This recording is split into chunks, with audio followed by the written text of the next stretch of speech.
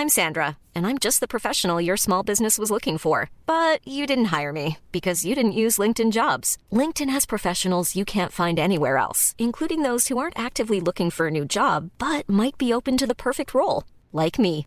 In a given month, over 70% of LinkedIn users don't visit other leading job sites. So if you're not looking on LinkedIn, you'll miss out on great candidates like Sandra. Start hiring professionals like a professional. Post your free job on linkedin.com/people today. Hey, I'm Ryan Reynolds. At Mint Mobile, we like to do the opposite of what Big Wireless does. They charge you a lot, we charge you a little. So naturally, when they announced they'd be raising their prices due to inflation, we decided to deflate our prices due to not hating you.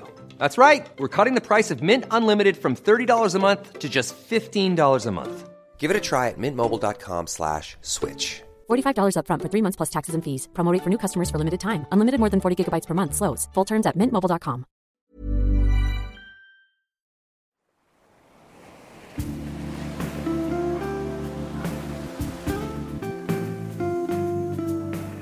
From Postcard from the Past and Wardour Studios, this is Podcast from the Past, the Postcard Podcast. This is the programme where we do what I'm sure the postman, your flatmates, your mother, especially your mother, has always done. Sneak a good look at the back of other people's postcards. Each time we fire up this podcast, my guests bring in postcards that for some reason they've kept, cards that mean something to them. And we find out just why they decided to hold on to them and what particular memories, mysteries and meanings are held locked within these scuffed, nubbed and dinked pasteboard oblongs. I'm Tom Jackson, and today we are trepidatiously entering the minefield of comedy writing with the hugely successful writing team, Jason Hazley and Joel Morris. Jason and Joel, I'm delighted you're here. Hello, Tom. Thanks for having us. Letting us in. Thank you. You're more than welcome. Now, Joel Morris is, of course, a comedy writer. From early days selling a sketch to Russ Abbott when he was still at school, and then skewering local news in the Framley Examiner, Joel followed up with the off-kilter travel guide, Bollocks to Alton Towers, and has then since gone on to put the jokes together for a blaze of comedy luminaries, including Charlie Brooker, Miranda Hart, Mitchell and Webb, and Armstrong and Miller. And in fact, Joel also carried out emergency joke repairs on both Paddington films as well. And Joel is also a musician. But it is the ubiquitous, world-beating Ladybird books for grown-ups that have elevated Joel from backroom laugh technician to household name. These cunningly gift-shaped books have sold literally 2.5 billion copies. That is enough for every man, woman, child and dog in this country to have 400 copies each. And I've reason to believe that new legislation will soon make that mandatory, which can only be good news. Joel arrives here with a smudgy Chelmsford postmark. Joel, do you still send postcards? I'll send them to... Actually, I do them a little bit because I've got an 8-year-old son, and it seems to be something you do. Children like them. And so, yeah, the most recent ones I've sent have all been sort of probably with him, sending them back to family, to cousins and things like that, because it's quite nice when you're bored on a rainy seafront. It's something to do to go and look for a postcard, write a postcard with a cup of tea or a hot chocolate somewhere and then post it. The ritual of doing that keeps a child occupied for anything up to 5 minutes, which is quite vital. 5 valuable minutes. Jason Hazley is, of course, also a comedy writer. And all those things that Joel did that I talked about, Jason did too. Jason also has a postmark from Chelmsford. Jason, when did you last send a postcard? The last time I sent a postcard was from the holiday I was taking last August in Paxos, the Greek island. And I sent a postcard for reasons that will become apparent to my fellow comedy writer, Andy Riley. And it was a picture of an old Greek woman on the front, and I said something sarcastic about it on the back. I didn't send a postcard to any members of the family or anything like that, but I just sent one to Andy Riley, and why will become clear. Excellent, excellent. So you have a specific postcard correspondence that we're going to learn about. That's good. Now, regular or casual listeners will be all too aware that I'm a bit obsessed with the notion that postcards somehow weave their way through our lives in strange, unexpected, mystical, unseen ways. And I always like to ask my guests if they agree with this. Sometimes I'm met with quizzical looks. Joel, when you were researching appropriately named Bollocks to Alton Towers, you must have been exposed to quite a lot of disturbing postcards. We travelled around. It was a good state of the nation. We travelled around a lot to sort of British tourist attractions, and in the gift shop there were postcards for unusual attractions and things. You see them in gift shops. I like them. I like the fact that they are still there. People, even though you think people might not send postcards, you can definitely buy them still from everywhere. It's an easy way of making money, and it's about the same as a rubber. It's not. It's a sort of the minimal gift shop gift. It's sort of certainly cheaper than the English Heritage crossbow, which is the most expensive gift shop gift that I'm regularly asked to buy by my son, which is about 50 quid, I think. Crossbow? Yeah, they do a crossbow, a wooden crossbow. What They're kind handmade. of a parent are you? The kind of parent who thinks about buying the crossbow, because it does look amazing. But yeah, we usually buy things. And Here's a postcard of a crossbow. Yeah, That'll do. I quite like the postcard. I do still buy postcards of souvenirs a lot. Still, I think I go to, even if I'm going to the British Museum, which is about 20 yards from our office, I often buy a postcard in there of something I've seen in an exhibition. They're a very good way of taking a bit of a museum home. I still use them for that, I think. Slightly irresistible as well if they're cheap enough, I think. Yeah. You can't regret it, and they don't take up much space at home. If you buy a replica of the Rosetta Stone, you've got to find a shelf for it. If you buy a picture of the Rosetta Stone, it goes inside a book as a bookmark, and that is finished. You don't have to excuse it to your spouse. Why have you bought that enormous replica of the Rosetta Stone? What were you thinking? Where's that going to go? Yeah. Well, Jason, both of you deal in words, dialogue particularly. Now, to me, old postcards are a bit like eavesdropping on conversations. And they're real, of course. It's hard to make this stuff up, as I've certainly discovered with the Twitter stuff. Can you learn from postcard messages? You can certainly learn. I mean, the thing about your book and in your Twitter feed, frankly, is that it reads like a load of tiny short stories, and it also reads like Jack Rosenthal dialogue, which is the best. It's the best dialogue. I think you can learn a great deal about how people actually talk from postcards, because very often, if you watch, and I don't, but if you watch something like EastEnders, that's not how people talk. People don't constantly use each other's names, Tom, do they, Tom? That's just not what dialogue's like, But when you get real people, and their actual words, you get a much more, you get a direct injection of character rather than a sort of caricature.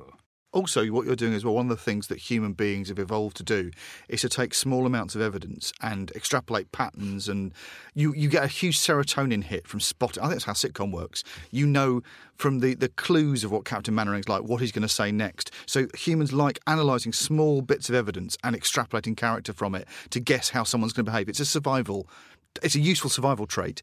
And postcards, you get 6 or 7 words and go, oh yeah, I know Irene.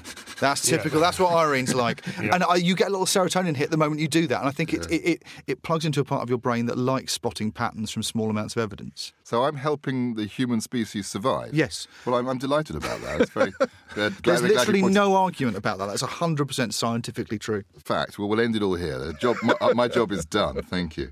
Well, before we dive into the dupe end and flip over the cards that Jason and Joel have brought in, I want to kick off with a couple of cards that I've brought. These are from the vast Postcard from the Past archive. I went in there this morning and found some cards. These haven't been on Twitter, so they haven't been in the book. These are exclusive. First one, this is a picture of the High Street in Bridgnorth. So this is a picture of the Market Square, very nice. If you were a vintage car fan, I think you'd be very interested in seeing some of the cars. Right, the message is, stopped here because I remembered it as being so nice, but it isn't. So that is obviously a bit of a disappointment for... well, actually, intriguingly, it's signed Family. What, the band? Maybe. Family. It's to someone. It's to... I'll say it's some time ago now. It's to Miss Rivers, and it's from her family, called Family. Is it like Emily? Is it one of those names we've forgotten? Well, maybe. I'm pretty, pass an eye over that. That says Family. It does say Family. Yeah, lovely. Yeah, wow. For me, the point about these is you can never predict what they're going to say. No. This is the past's job. The past's job is to surprise us. As soon as you think you know what the past was like, you're wrong. Anyway, enough of my cards. We're here to listen to Jason and Joel. So you've been kind enough to come along today with your postcards. Oh, and before we do look at the cards that Jason and Joel have brought, I should remind those of you listening at home that there'll be images of all these cards on the website, so you can play along. Right, Joel, let's start with you. Would you like to tell me about the first card that you brought along? Yeah, this wasn't sent to me. This was picked up off a table at a wedding recently in Brighton. It was a very good wedding, and they had the brilliant idea of, instead of leaving sort of sugared almonds in a bowl, they just left postcards. It's a good conversation starter with sort of strangers or sort of friends around the table. And it's a picture on the front, probably from the 60s, like a 1960s. Maybe the postcard was sent later, but it's certainly a late 60s-ish image of the lanes in Brighton. Very beaten up shopping. card you got there. Yeah, it's been through a lot of pockets. But on the back, it's going to a woman called Irene in Kent, and it's from Anne. And on the back it says, "Dear Irene, hope you're well and enjoyed your holiday in Malta. Thanks for the card. Nothing much happening here, Anne." Oh. And I love that because it's the idea that the card from Malta, which would have had an exciting, sort of possibly exotic, the dawn of the jet age front page, which with all the potential, requires a reply from her friend who's doing nothing, but that she bothered to send a card. Well, and I think that I get a feeling there's a little bit of leisure time envy going on there. Yes, I can't compete with you and your fancy trips to Malta. Yeah, you've been you and your sort of James Bond jet-setting lifestyle. I've been to the shops on the front. It says, and also I quite like that this was left on a table, and I've kept it because it's not only I think it was funny. My wife laughed at it, and I laughed at it, but also it's a souvenir of the wedding. So now weirdly, it's been repurposed. This now reminds me of laughing at a table at a friend's wedding, which is nice. So this strange, isn't it? Because the front and the back of that card have really nothing to do with each other, and your relationship with that card has nothing to do with either the front or back of that card. But the magic of memory means that this is now... Though the wedding was in Brighton, so basically it reminds me that I was in Brighton for a day. So basically it's vague. It's clearly a card that had been sent locally, but yeah, brilliant. And also it's funny because people love Brighton. Yes. So the idea of there being nothing to do, especially if you don't live there, you think, well, Brighton's great. Yes, it's even the nice bit. It's the seaside. It's the nice bit. The lanes is really nice on the front. It's nothing much happening in Brighton is not possible, surely. The sea, that sea, it's constantly changing. Well, that's very good. That was an extra card we snuck in, actually, because Joel wanted to break the rules straight away. Yes. So what's your first proper card? The first proper card. This is family history, which only occurred to me the last minute. I thought, what cards have I been sent? And it suddenly occurred to me there's a family story that I like, which is attached to this postcard. And it's, I moved house. I bought my first flat it's coming off like 15 years ago now, and I bought it in Walthamstow because it was the only place I could afford in London to get a little sort of tiny little upstairs flat. And I bought it, and I brought my dad round to say, this is the place I've rustled up the deposit for, and I can get in here, just about afford it. And my dad wandered in and went, "This is nice. Do you know your great auntie Margaret used to live next door?" And I went, "Wow. What do you mean?" And I bought a flat completely blind in an area that the only reason I moved to is so I could afford it, and it was where my family was from. And I thought my family was from Romford in Essex, which is where my family all grew up, and my mum and dad grew up. And it turned out that all the family moved out to Essex from Walthamstow, and they had lived in Walthamstow. My dad's auntie Margaret shared a wall with the flat I bought, and over the road, next to the Copper Mill pub, a tiny little pub in Walthamstow, 2 or 3 doors down was where my dad's granddad had lived, and his dad had been born. And they all drank in the pub that I drank in, and it turned out that I'd gone back to the seat of the family. And I said to him, "Well, prove it. Have you got any documentation that proves this?" And they dug up eventually, in someone's effects, a relative died, embroidered Edwardian postcards, hand embroidered. Yes, the front of these is hand embroidered, and on the reverse of it is messages from my great grandfather, who was part of the British Expeditionary Force at the front in France in World War I. Messages back to his wife, and they're brilliantly bland, and for reasons that the more you think about it, the more interesting they get. There's almost nothing being expressed. One of these postcards literally just has his name, rank and number on the back, to say, as if to say, "I am here, I am safe." And you imagine they're to get past the censors, so they wouldn't get held up, so they'd arrive in time for... One of them says, "Hope you many happy returns of the day." It's a birthday card. Comes back, and he's obviously written almost nothing on it. "Many happy returns of the day. Hope this finds you as it leaves me." And they're just saying, "I'm here and I'm safe." And here's a beautiful card, handwritten card, and all the expression is on the embroidery, and there's almost nothing in the copper plate handwriting on the other side apart from, "I am here, this is me." But I suppose that's the most important message of all. There's no room for... You can't say anything about the war because it wouldn't get through the censor. Yeah. And you don't even want to say much about your hopes and fears. But I just get a little chill that basically the address is Coppermill Lane in Walthamstow, which is where I don't live there anymore, but it's where I'd moved back to. And the fact that my family have addresses that are the same as my address used to be, I found that enormously moving, that you just accidentally ended up... And he was drinking in the same pub as me, and that family... And he never came back from the war. He died.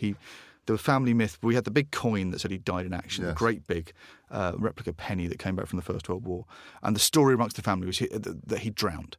And we thought, well, how can he drown on land? It must have been that he got hammered, was drunk, fell into a lake with a girl while on leave. And when we found out what the BEF was doing where he was stationed, which took a bit of digging, they were digging gas tunnels. And so the story would have been he would have died very bravely, probably under the ground and drowned in mud.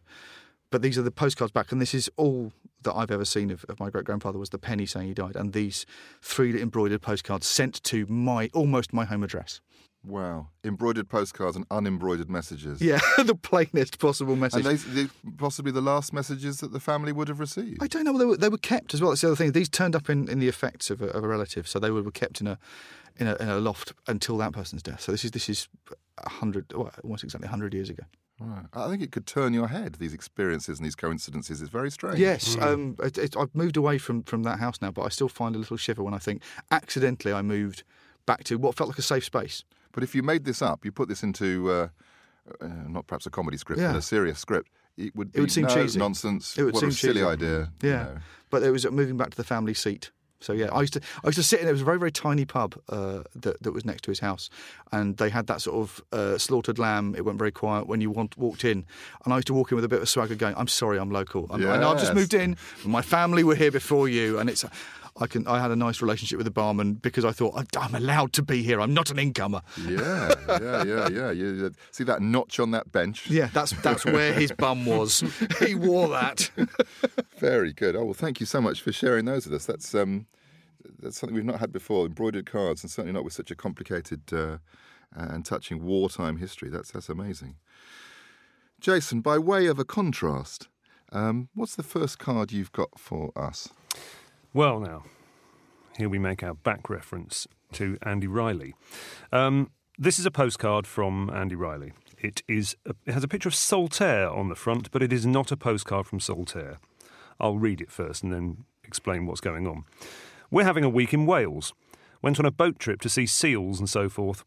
Amongst the sights pointed out to us tourists, a tiny seaweed-covered crag just big enough to wreck a ship called Leper Rock, because that's where they used to maroon leprosy sufferers in the Middle Ages.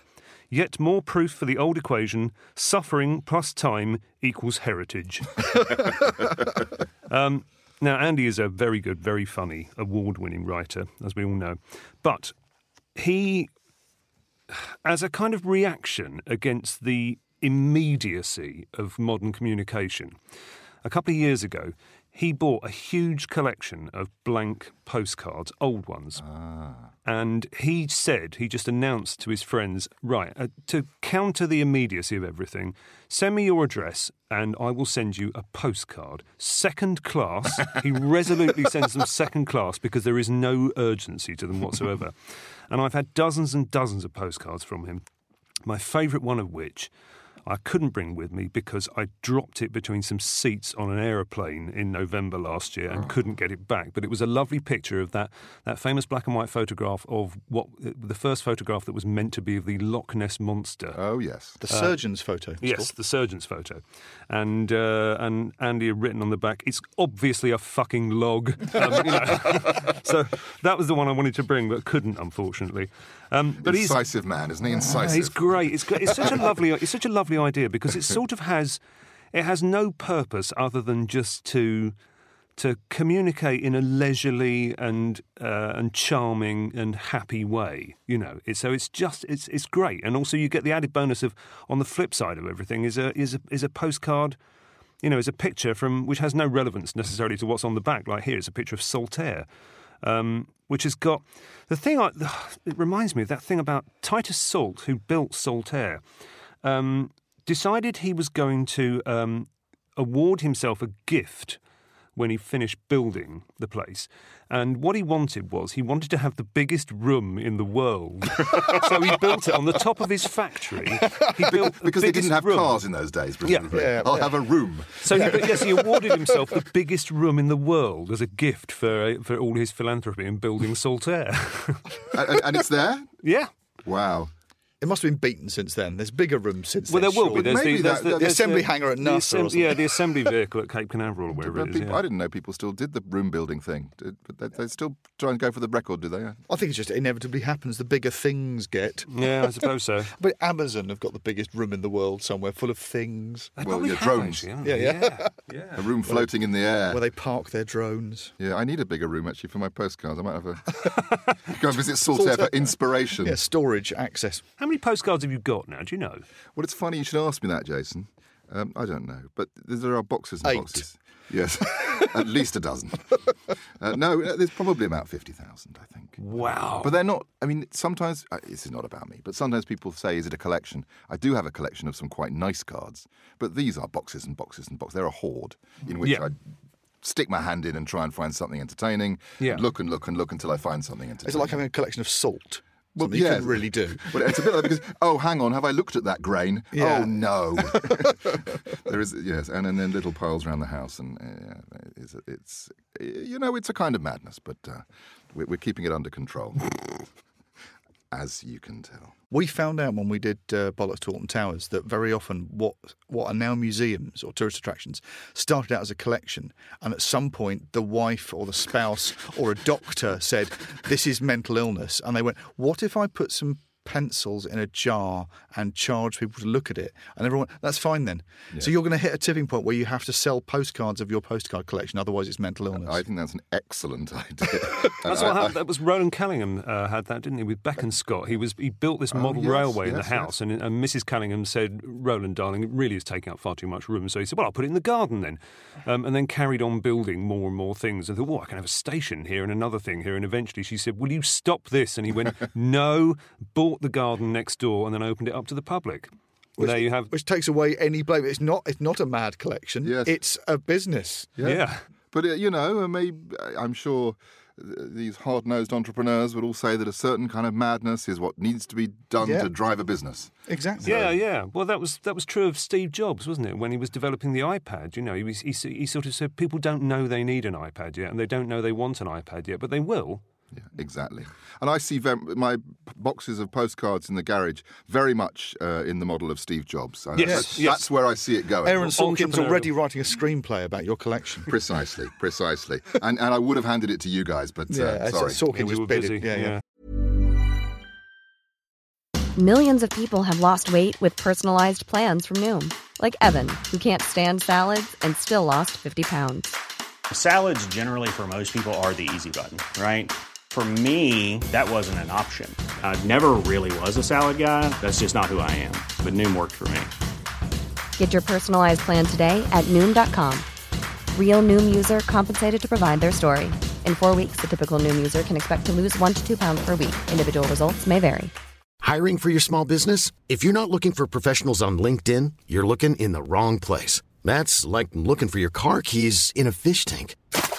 LinkedIn helps you hire professionals you can't find anywhere else, even those who aren't actively searching for a new job but might be open to the perfect role. In a given month, over 70% of LinkedIn users don't even visit other leading job sites. So start looking in the right place. With LinkedIn, you can hire professionals like a professional. Post your free job on linkedin.com/people today. Hey, Dave. Yeah, Randy. Since we founded Bombas, we've always said our socks, underwear, and T-shirts are super soft. Any new ideas? Maybe sublimely soft. Or disgustingly cozy. Wait, what? I got it. Bombas. Absurdly comfortable essentials for yourself. And for those facing homelessness. Because one purchased equals one donated. Wow, did we just write an ad? Yes. Bombas. Big comfort for everyone. Go to bombas.com/ACAST and use code ACAST for 20% off your first purchase. Now, that was actually a bit of a cheat getting Andy's card in. I think you've got something else for us, Jason. Well, I have. I just don't know what's going on here. Nice postcard, a picture of, it's the Three Musicians by Picasso. Beautiful. And this must have come with something because it has no address or stamp on it, but it says, Jason, where are my free CDs? Happy Christmas from Short Dom. So what's the story there? Who's Short Dom? OK, well, here we go with the questions. I don't know who Short Dom is. I have no idea. I've known, I think, 2 Doms. One was a photographer. How tall was he? He's about my height, which is sort of 180 centimetres, so, that's average. The other one was a very tall man called Dom, who lived in the flat below me when I lived near Wandsworth Common, and whose flat my then girlfriend flooded when she fell asleep when the washing machine was on and a hose came off. But he was tall. So I must assume that this is either the other Dom, the photographer, or it's a Dom who has been lost to the mists of time, who I still may owe some free CDs to, for all I know. And it is addressed to you, so this isn't like Joel's wedding one. This is yours. No, it's Jason. Where are my free CDs? Yeah. Dom, if you're out there, I can give you some CDs. I don't know which ones you want. It must have been something to do with my band. What I like about this is that I got absolutely no context for it. All I can do is just try and piece it together from the 1, 2, 3, 4, 5, 6, 7, 8, 9, 10, 11 words on the back. That's it. And this is kind of the flip side of the cards where we, perhaps like Joel's wartime ones or so many, where they have a close personal meaning that is powerful and pregnant with memories. Yours is a blank sheet of confusion. Meaningless. A black hole. It's bizarre because Joel's Brighton postcard from Irene, or to Irene from whoever it was from, Anne, yeah. has more association for him than this postcard to me does to me. Sometimes communication is not any communication. So the best communication is no meaning at all. Aren't people strange? And the words they use sometimes make sense and sometimes don't. Well, that's something to ponder. And before we look at the next cards, I've got one more of my own to throw into the mix. This is a rather beautiful card, actually. This is a card, it says British Railways vessel. It's oh, wow. It's a ship on the water, rather nice faded colours. The card is a J. Arthur Dixon card. They're very often the photographs are very nice on the Dixon cards. Date on this one, I think 1960-something, can't quite see, sent from Jersey to Welwyn Garden City. And things weren't really going well for Dee Dee, who sent this. Squashed my left thumb in a door on train to Weymouth. But don't worry, it's getting better. Bunk beds are unstable. There is a nasty smell in the chalet. The weather is cloudy, but otherwise I'm enjoying myself immensely. So there you are, that's Dee Dee. It does sound like she's enjoying herself immensely. It does, doesn't it? Yes. Again, though, Rosenthal dialogue. Yeah. Squashed, first of all. Squashed my thumb in a door on train to Weymouth. That's the bit you don't need. Detail. Victoria Wood levels of detail. Specifics. And also, so if you're sending a postcard, don't you want to do the enjoying yourself tremendously bit on the postcard rather than the otherwise? You've communicated every moment of the day you haven't enjoyed yourself. Well, maybe that's just kind of making... It's the mustn't grumble moment. Yeah. Mustn't grumble. And it's the reverse of Anne and Irene with their travel jealousy. She's sending a card saying, don't worry, I'm on this lovely boat, but I'm having a horrible time. But when you're on the bus now, well, you're not on the bus now, but when you're on the bus, you hear people on the phone, and there are certain kind of people on the phone who pick up the phone, and they're on a call for the duration of the bus journey. Yes. Talking to, I always pity the person at the other end, because they're just hearing a rant, and it's a rant about their day at work, and it's like a venting of the frustrations of life. I guess that didn't happen. So Dee Dee is letting it all out in this card to Mr. and Mrs. Valois. What you're saying is the postcards are the equivalent of, say, a more continental emotional race wailing at a funeral. This is how Britain releases grief. Well, it's in also the form of postcards about thumb squashing. Generic grief about life. Also, so many postcards, I'm guessing, you'll know this far better than I will, but so many postcards are basically critiques of someone's own holiday, aren't they? Because they tend to review it and go, well, the weather's nice, but, food's awful, or in that case, chalet smelly, or whatever it is. It's a very strange thing to do, is to basically it's TripAdvisor, but to your friends. Of your own life. Yes. I give me 2 stars. Yeah. I arrived with my package damaged. Shame about my thumb. Yes. I'm not very good at holidays. Yeah. That's what they need. Yeah. Don't worry. Weather iffy, I'm not very nice. They could do, you know, when they print the stuff on the back of the bus, they could print, I am not good at holidays, and you could just sign it and send it back. Save all that writing. I think that would sell as well.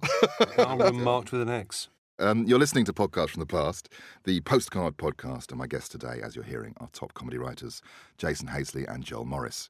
Joel, what's the final card you've got for us today? This is an odd thing. I considered not bringing this and then thought, actually, I'm finding this too interesting. This is an impersonal but personal card. It's printed, not handwritten. There's no signature on it or anything, but it is a card from the musician and archdruid Julian Cope that was sent to my home address in about 1996. And that's very lucky that you received a card from Julian Cope. But everyone on his mailing list would receive a postcard. And this was a way, I'd forgotten this completely, that bands kept in touch with fans. Rather than a mailing list or an email or a Twitter account, the postcard was the way you maintained a personal relationship with your fan base. And I'd completely forgotten this. You used to get them inside CDs. There'd be a card would fall out the CD and it would say, write to Supergrass or whatever, and it'd say at, and the address was usually 3 Alveston Place, Leamington Spa, which obviously was... For example? No, that was the address. That was the address. That was the address. I think Universal Music and a couple of other labels all sent all the fan mail went to that address, because I remember my band had postcards in the album with the 3 Alveston Place, Leamington Spa. We used to joke to journalists and go, "Yeah, well, all bands live there. Yeah, it's a great big house, Radiohead. You can imagine a like big Stella Street, Georgian house. But Sting in the bathroom again. So you think it's record companies rather than fan clubs, or rather than management? I think it was run by, it was a service that was run, and I think Copey's one, this would be maybe after he'd left Ireland, he might have been independent, but it was a standard way of relating to your fans. Instead of sending you messages to tell you when you had gigs and things. And the lovely thing about this, why I brought this in is, at the time that Julian Cope, and I was a big Julian Cope fan, was doing this, he was travelling around Britain researching his stone circles for his big book, The Modern Antiquarian on Stone Circles. Of course. So you would get a postcard from Julian Cope when he visited. There's a picture on the front here of his wife standing in a stone circle in Southern Ireland, and they are tourist postcards. It was telling you, hey, I've just come back from places, and celebrating the places he'd visited. It's a good picture as well. So, yeah, and it crossed over into actually feeling like you were friends with a pop star. Unlike it saying, hey, we've got a tour coming up. This went, here I am, I've been to Stonehenge, I've been to Callanish or whatever. And it was a tourist postcard. And I loved getting these, which is probably why I've kept them, is that even though it's a printed postcard, can you give us a sample of what Julian obviously, update you with? This is Drudion. How's the Mother Earth treating you? This week, Albany turned 5. NASA discovered life on Mars. The Chechens Revolutionary Force made the mighty Russian army look sick. And Paul first missed the 60s, and you're all going to know about it. Weller released a Mod 45 with a target on the sleeve. So he's just chatting. No, but he's good. I mean, this is some of the best cards I've ever seen. But weirdly, it's also a lovely little postcard of what was going on that week in 1996. And I think I've got a little pile of them, about 6 of them that came through, and I kept them because I like the pictures on the front of Stone Circles. They're nice, and they are a pop star relating to his fans as if he's sending you holiday postcards. I loved it. He's such a good writer as well, isn't he? I mean, we all know Head On, but well, I met him once. I was playing for Baxter Jury's band, and he was supporting Julian Cope at some festival. So I went up and said hello to Copey. And I said, what are you up to? And he said, I'm considering writing a history of spare time. I wonder when people first had spare time. Very good. God, straight from the off, he was brilliant. Yeah. But this takes you, I think this takes you back to a time when this, as a communications medium, the postcard was the one you do. It's Twitter. Yeah. This is the equivalent of Twitter. This is me having signed up for his Twitter feed. And he's just tweeting at me, but in postcard form. And I remember being in a band, the first thing you did, your management said, is how are you going to build a fan base? How are you going to get them to feel a personal relationship? Yeah. And do the marketing work for us. And I've got postcards we left on tables at gigs. The idea being that you would send us a postcard, we'd send you one back. And that was expected to be, because I suppose as well it saves the management company opening envelopes and cutting their fingers. It's quicker, it's faster, it's public and yet private. I'd forgotten this was the way bands kept in touch before computers. And I suspect many artists would not have such engaging ways of writing as Julian Yes, Cope. You were getting something that was worth signing up for because it was funny and it was fun. I remember little bits of phrasing from these postcards. in the same way as you remember a nice line from a book you've read. Because you read them a couple of times over breakfast and they'd go in. But yeah, I think it was a very good way of talking to your fans, and I had completely forgotten it existed. But Jason, you said you had this address in your CD. Yeah. What was the flip side of it? Did you receive? You would write your address and name on the back of this postcard, stick it in the post, and then, because it said the name of my band on it, you would then get any information about new releases that my band put out. You just get sent stuff in the post. But you didn't have to write the cards? No. This is just something was automated by the record company. It would just be a standard press. I've just realised what the phrase on this postcard that I remember from reading it, which goes, my new single, Planetary Sit-In, is released on September 23rd, and it's the catchiest thing I've ever recorded. Well, I know it is, especially as the thing is covered in string quartets and has a Paris 1919 honey bus skip to die for. And you go, I want to hear that single. Yeah. I don't want to hear it. Yeah, I want prefer to think about it. But I remember a Paris 1919 honey bus skip to die for as a phrase I remember off this postcard. Yeah, that's gold dust. Well, thank you, Julian. Thank you, Julian. And well done keeping those, because I suppose they were pretty disposable. That's enormous. This is ephemera. This is Robert Opie's definition of the thing people throw away. Yes, of the day. No more than that. Yeah, well, thank God people don't throw these things away so that we can sit and chat about them. Jason, I think we're ready now for the final card of the day, shockingly. What have you got for us? What I've got is, I had struggled to find many postcards. I use postcards in the same way that I use tickets from shows and things, and once upon a time, when they existed, boarding passes. I use them as bookmarks. So I've been rummaging through books trying to find them. And actually, most of the stuff in my books is tickets from gigs. But I did find one. Tell us what we're looking at here. Well, what we're looking at here is a very cheesy, crappy picture of the top of the Empire State Building by night. This has been deliberately chosen by the person who sent this to be a naff-looking postcard. The typeface is papyrus by looks of it. It is papyrus. An excusable typeface. And an unlikely one as well. It's the Wicker Man the Wicker Man font. typeface, isn't it? Yeah. And this is from... the first thing you think of when you see the Empire State Building by night. This is from a friend of mine, Marcus Gray, who's a writer, wrote a very good book on R.E.M. and a very good book on The Clash. And he was in New York. And he has sent me this shitty postcard, which just says, Jason... You wouldn't want to sit on it by accident, would you? Cheers, Marcus.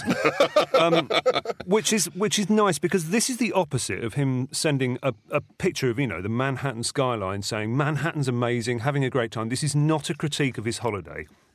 It is simply an acknowledgement that he's there, and he's just nudging me in the ribs and going, there you go.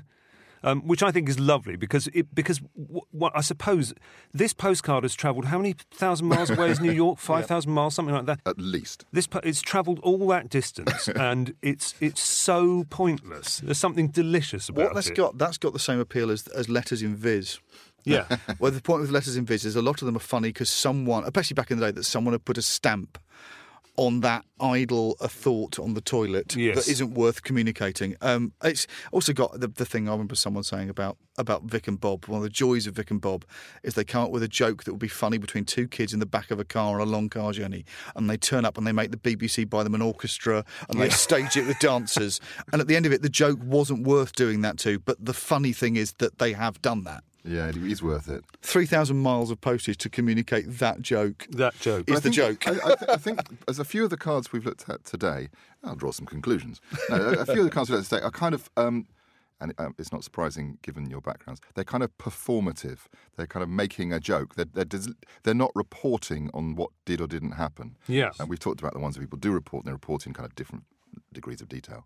But these are kind of, as you say, nudging someone in the ribs, trying to make your pal laugh. Well, that's a fairly noble endeavour. I can think of worse things you could be spending your time and money on. Yeah, absolutely, ditto as well. That joke, Marcus's joke there, is exactly the equivalent of 99% of social media traffic. Yeah, exactly. Or the good bits of it that aren't just shouting and Russian infiltration. The bits that really work are just someone saying, it wasn't really worth me clipping this picture out, putting a caption under it and saying, look at this, but you're laughing because they have made human contact with you. This is exactly the tenor of the conversation I'd have with Marcus anyway. We'd just be sitting there taking the piss with each other. That's how we talk. That's why we're mates, because we both find things, same as you and I, we just find things funny. So he doesn't need to tell me that his hotel's lovely and New York's amazing and he's been to MoMA and things. He just needs to say something silly and stick a stamp on it. Great. And in fact, it's ridiculous, but there is a connection with the wartime one, Yes. which is basically just the process of sending the card. That says you're okay. Yes. We've got that bit just by the fact that it arrived. It's a bit like a missed call's not quite the same because you think a missed call might be something important. No, just the fact that you've had the postcard, right, everything's okay, now let's be amused, or now let's just be pleased that they're okay. I think one of the things it's a bit like, again, evolutionary terms. It's a peacock's tail. It's saying I had enough spare time. I was not overburdened and under stress. I had enough time to waste time on sending this card, which is back to Julian Copeland's spare time. The biggest luxury a human can have is to not be under bombardment for long enough to find a piece of paper and to waste time sending that piece of paper. Says you're in a state of extreme luxury that a lot of humans aren't in. Yes, when do we write a letter? Never. But we might send a postcard on holiday. Yeah. And this is also, this one from Marcus is very much like the postcard I sent to Andy Riley when I was on holiday last year. You know, it didn't tell him anything about the holiday, but it had a picture of an old woman on it. And on the back, I think I wrote something like, I expect you often think of Leonard Parkin. Well, here he is, you know, something like that. You know, it's nothing. It's just a joke, you know. And it's sweet because actually, without making it soppy in the card, you are thinking of them. You've gone to the effort. Absolutely, so of it is course. friendly. Of course. Wouldn't bother if you didn't bother. And if you don't receive a card, they never bloody sent me a card when they had their fancy trip to the Seychelles. And the one thing they had was spare time. Exactly. Exactly. I know they had that thumb problem on the first day. Yeah. Well, it is extraordinary what these little bits of cardboard can unlock. And I'm delighted that you two came along and shared them with me today. Another quick reminder for listeners at home or wherever else you're listening, there are images of all the cards that prompted these discussions on the website, so you can have a look for yourselves. Before we let Jason and Joel back to their writing office and their busy schedules, I've got just one more postcard for both of you. Gentlemen, have you seen one of these? Whoa! Is it a postcard disc? What? A Musi postcard. How is that? This is what an MP3 used to look like. Wow. If you could only get inside, that's what they still look like. Yeah. Careful. And then I'm not scratching it. It's just fingertip, that's all. Okay. Just want to see how deep the grooves are. How deep That's are your amazing. grooves? So this is and how big is that? That's not 7 inches, is it? That's about 5 inch or something, is it? Yeah. Sort of CD size, isn't I it? should, for the listener at home, we're looking here at an oversized postcard. It's a mariachi band or something similar? A sort of folky band of some kind in blue, very blue shirts. Yes. Blue, the colour of a Livid. postcard sky. And they're grouped around. How many men are there? 8? 7? 5. It's a 5-man band. And they're all grouped around a small lad who's carrying well, I'd call it a derbuka for the Middle East. I don't know what we'd call it. It's a hand drum. Yeah. It's sort of a djembe, isn't it? Yeah, Or yeah. something Is that what like you call that. it? Yeah, I think so. Little tiny, like a single bongo. There's a double bass, a trumpet, a guitar, and a bandolion as well. Very good. And there might be some details about this on the back. The singing postcard. There you go. The singing postcard. It's Czech, is it? I Yeah. think it might be Yugoslavian. Belgrade, yes, quite right. Lovely. Muzika Stevo Teodosiewski. I think my first thought on seeing this is I would like every Eurovision entry to have to compulsorily make one of these. Oh, What a joyous idea. Yeah, I think you could collect a full set with Gina G on it. It'd be great. And Scooch. That'll be on super deluxe editions very soon. Yeah. You know the specificity thing about Rosenthal dialogue, Yes. squashed my thumb, Yes. trained to Weymouth. Yes. Look at this, small print at the bottom of this postcard, it says, plays 500 times perfectly. What happens on the 501st play? Well, Jason, there is only one way to find out. Right. David next door has been observing us in the glass with quizzical expression and some horror at times. Let's see if he can make his modern technology translate this into something we can hear. We're going to hear Teodosiewski then, are we? The Teodosiewski Ensemble.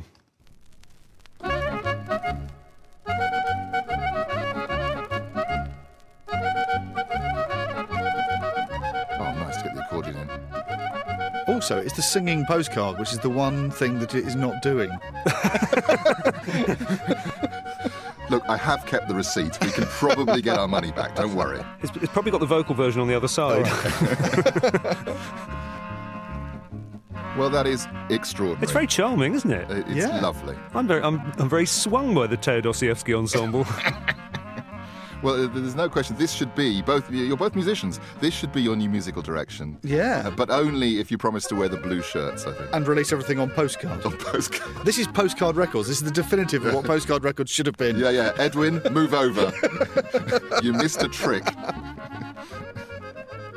Well, as the music drifts away, like so many of our hopes and dreams, that's it for this time on Podcasts from the Past. I'd very much like to thank my first-class guests for sharing the postcards from their pasts, Mr. Jason Hazley and Mr. Joel Morris. Thank you both. Thanks you, Tom. Enormously. And thank you for listening. Bye for now.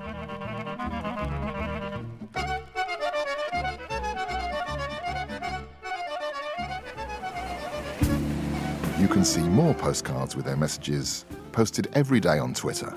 Do follow me at Past Postcard. And you can buy the book, Postcard from the Past, by me, Tom Jackson, at Amazon and all good booksellers. And if you're looking for podcast production, check out wardorstudios.co.uk.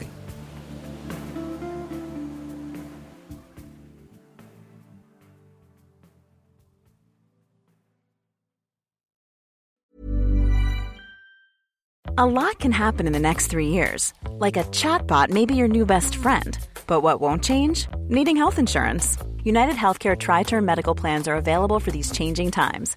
Underwritten by Golden Rule Insurance Company, they offer budget-friendly, flexible coverage for people who are in between jobs or missed open enrollment. The plans last nearly 3 years in some states, with access to a nationwide network of doctors and hospitals. So for whatever tomorrow brings, United Healthcare Tri-Term Medical Plans may be for you. Learn more at uh1.com. Imagine the softest sheets you've ever felt. Now imagine them getting even softer over time. That's what you'll feel with Boll & Branch's organic cotton sheets. In a recent customer survey, 96% replied that Boll & Branch sheets get softer with every wash. Start getting your best night's sleep in these sheets that get softer and softer for years to come. Try their sheets with a 30-night guarantee. Plus, get 15% off your first order at bollandbranch.com. Code BUTTERY. Exclusions apply. See site for details.